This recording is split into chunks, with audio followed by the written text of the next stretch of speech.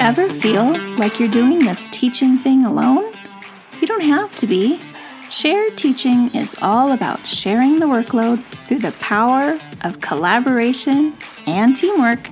Together, we'll walk through all the difficult parts of teaching and learn how to streamline our processes, fine-tune our time management, and develop a more manageable workload. If that sounds like a dream come true to you, then welcome to the Shared Teaching Podcast. Let's share in the teaching to make those dreams a reality. Now here's today's Shared Teaching. Hello and welcome back to another episode of the Shared Teaching Podcast. I'm your host, Susan, creator behind Shared Teaching. Thank you so much for being here and being a listener. And happy holidays if you celebrate and you're listening to this at the time it was published. Let's go ahead and dive right in. This is episode 108, where I'm talking all about new teacher advice, the winter edition. So if you missed the other two, I have the summer edition, which is podcast number 77, and the fall edition, which is podcast number 95. And I put these together because they're very specific for each time of year during the school year. So hopefully you can get lots of good tips and information from them. If you want to go back and listen to them, they are listed in the show notes. So if you're driving, go ahead and look at them later. They'll be there for you anytime. And if you like what you hear and you are a new listener, please take the time to leave a review on Apple Podcasts. It really helps other teachers find podcasts like mine and learn what they like about it. Okay, so let's go ahead and dive right in. First year teacher advice, winter edition. The first one I have for you is to revisit your classroom management plan. Every time when we come back from break in January, it's great time for just a classroom reset. So to do that, you're going to want to rethink your management plan because also the kids have been away from school what feels like years and years. When they come back, they've forgotten all the rules and the procedures. So it's just a really great time to revisit things. And also during the winter break, reflect on what was or was not working. And this is an excellent time to change it. Don't feel like you can't change things if they're not working. Although I do caution if you just started using something and it's only the first week or two you're using it, maybe give it a little bit longer of a trial run to see if it's really not working before you switch things up again. Children thrive on consistency, especially when it comes to behavior management, and you really want to make sure that you're providing that consistency in your classroom. So maybe change it up for something fun in January.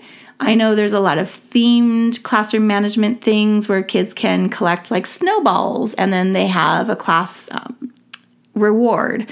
So things like that can really provide an added incentive this time of year when it's a little bit of a struggle to make it through the school days, especially when we're all tired coming back from a break. You think we would be refreshed, but it's kind of the opposite. At least that's my feelings when I come back from a break.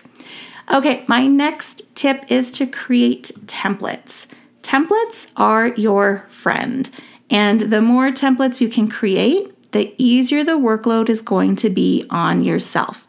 So the first thing I would like you to create, if you've already done report cards, great, but if you haven't, report card comments, having some kind of template for them is amazing. And no, it's not going to take away from the individuality of each report card comment, because you do want to have very similar basic information in your comment, but then of course you're going to add a sentence or two that's personalized just for that student.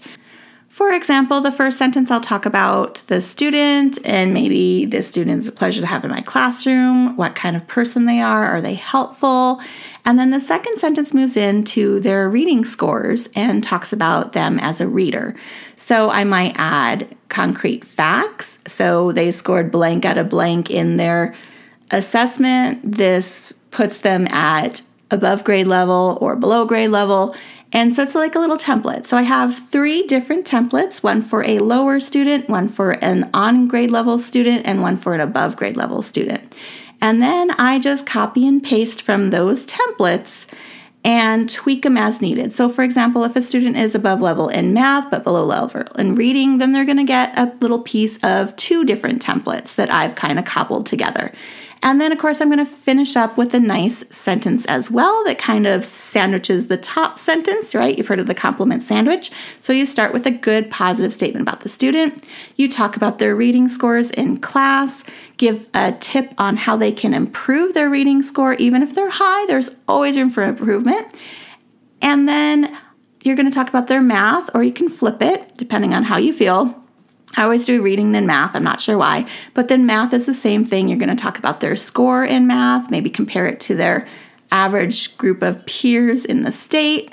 If you're doing state assessments and putting that data in your report card comment. And then at the end, you're going to give a nice little sentence about how they are or how you look forward to seeing them grow in the coming school year.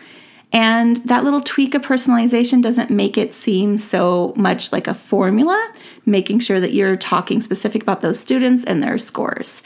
So having a report card template, life-changing, it works really quickly. It still always will take a lot of time to write report cards, but at least having a formula to follow makes it a lot quicker, and it's not as difficult coming up with things to say, especially if you already have like a little bank of things to say about like positive statements about students. And you can even ask ChatGPT about things like this, like write me 10 statements about students' behaviors positively in a classroom and see what it comes up with. And you can use some of those and tweak them to how your verbiage would be in your report card comments.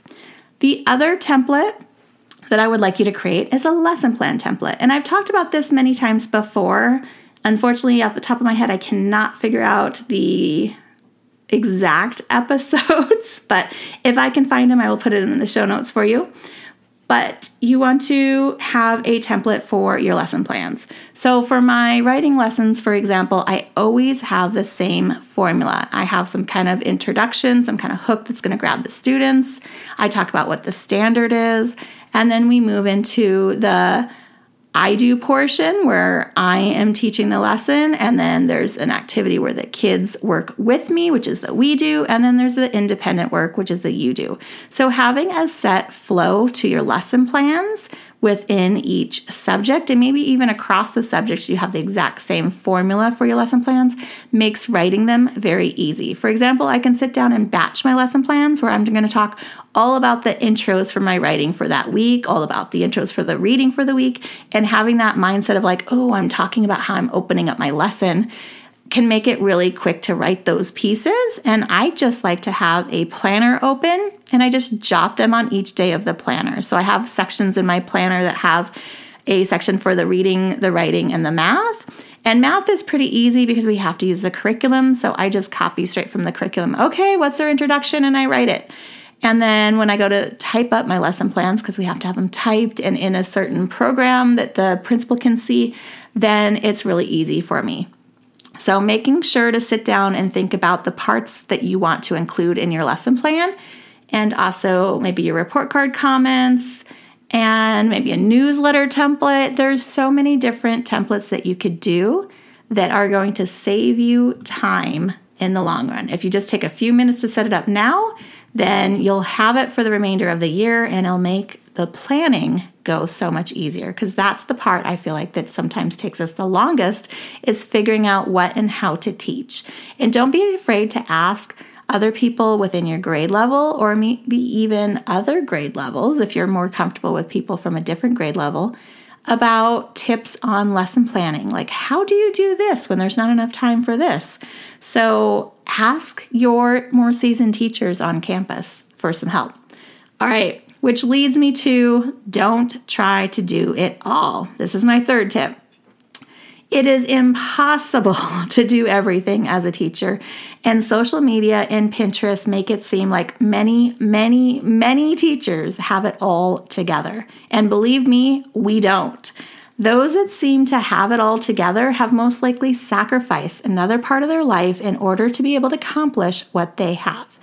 Maybe they're not getting meals on the table every night. Maybe their house is a disaster. Maybe the only part of their life that is going and looking nice and running smoothly is their classroom, because they're spending so many hours on it, they're sacrificing other things.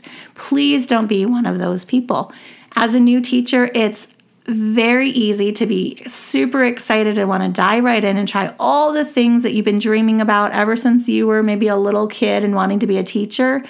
But pull back a little. There's all these years, if this is your career, to try out those new things. Just pick a few things for the first year you're teaching, or even the second year you're teaching. Get really good at that thing. Maybe centers is your thing. Focus on your centers. Don't worry about the rest of it. Maybe just use the curriculum that's provided for you for the rest of the subjects. And you're just focusing on how to get your centers going, how to run them smoothly, because believe me, that by itself is a huge monumental task. So you want to just focus on one thing. And make sure you're asking, again, other teachers within your school for help. If they are doing something really well and you're struggling with it, let's say like math, then ask them, how do you get better at math? What did you do to have such a great scores for your math with your students?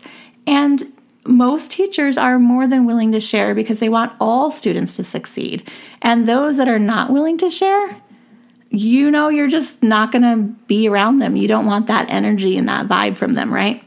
So please don't try to do it all. Scale back a little bit. Take time to breathe. Schedule in time for yourself to make sure you're getting your things done. Yes, as a new teacher, you probably work beyond contract hours, but make a limit to yourself. Say, I'm not going to spend more than 45 minutes to an hour. I'm going to leave at this time. Or maybe you have one day where you leave right on contract time. But making that promise and that commitment to yourself is okay, because we all need our mental health and our sanity at the end of the day, because we kind of need to decompress before we start a new day. And only other teachers really understand that. So oftentimes your family and friends are not going to understand if they're not in the teaching world as well. So it makes it even harder to try to scale that back if you're not having that support. But reach out, find a good community that will be supportive. Don't try to do it all. Scale back a little bit and go from there. Okay, next is have frequent parent communication. So as a parent myself, this is one that is really important to me. I know as a new teacher, it's just one more thing on your plate. But sometimes it's very simple to write a quick note to parents, even if it's once a week. Maybe it's on Mondays or maybe it's on Fridays, talking about the wrap up of your week. So you can either do a Monday note to parents saying, hey, this is what we're going to work on this week. Or you can do a Friday note and say, hey, this is the kind of things we've done this week. But knowing where your child is at in school, what they're studying, makes it so much easier as a parent to be able to help your child at home. And yes, I know we're seeing more and more parent decline with helping students at home, but having that communication piece, those that want to help will be able to help, and not knowing and being the parent that has to reach out and ask and ask and ask. It doesn't leave a, what do they say, good feeling in your mouth. It kind of gives me that bad taste. Like, I don't want to keep approaching my child's teacher. As a teacher myself in the same school, it's very awkward saying, hey, I would love to know what she's working on. I haven't seen any papers come home. So make sure you have some kind of frequent parent communication. Again, set up some kind of templates, set up some kind of system. I'm all about systems. So you really want to have a nice system for your parent communication, making sure it's happening on a regular basis. So parents are knowing what to expect, when to expect the notes, how to figure out how to help their children. And it can be very simple. Just provide them updates. The other thing, even older parent, or not older parents, but older upper elementary students, their parents love to see some kind of pictures or something. So sharing like a picture of, oh, look at them, they're working on this math center. Or, hey, here they are reading with a friend. Here they are at recess, if you happen to see them at recess or PE or something and can snap a quick picture and just send it to their parent. That goes a long way towards building that nice rapport with parents. So always start with those positives, sending updates, Give them a picture once in a while. Just explain what's coming up. If you have a big project coming up, let them know several weeks in advance, not, oh, hey, we're doing this art project in a couple days. Can you help me out? Because that's not enough time for some parents to prepare when they need like 2 weeks to give time to their job to take the day off. Okay? So the last thing I want to talk about is mistakes will happen. Know that not every teacher is perfect. We all make mistakes. We're all human. There's a lot to the teaching job, and things are bound to be forgotten or missed, especially when you are new to the job, because it's overwhelming and there's so many moving pieces, like spinning plates, right? You're bound to not catch one and one's going to fall to the ground and break. It's okay. Take a deep breath. And if your admin comes to you and says, hey, you forgot something, just own up to it. Don't try to brush it under the rug or pretend it never happened. Just be honest with them and say, oh gosh, yes, I really forgot because we had all these other things going and I thought the deadline was a different day. Whatever your truth is going to be, just be honest, right? And if you do something that you think might get you in trouble, maybe you accidentally previewed something like I was talking about, and I think it was the last episode where I accidentally had a video off to the side that was like upcoming different YouTube videos you could select from, and it was it was inappropriate for a classroom.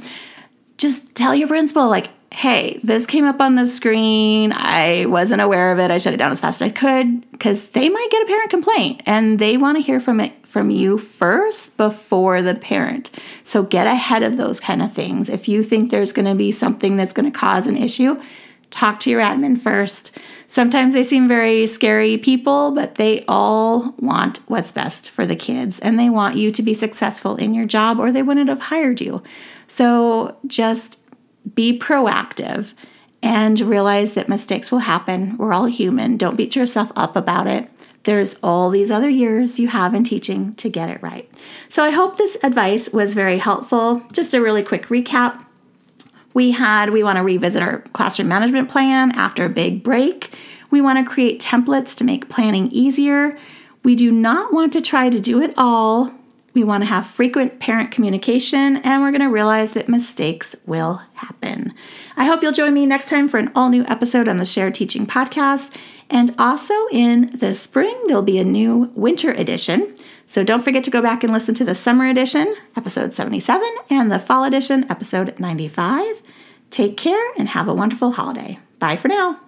If you've loved this show, then join me in sharing the teaching, hitting that subscribe button, and leaving us a review on iTunes, so we can be found by more teachers like you who are ready to start sharing the workload.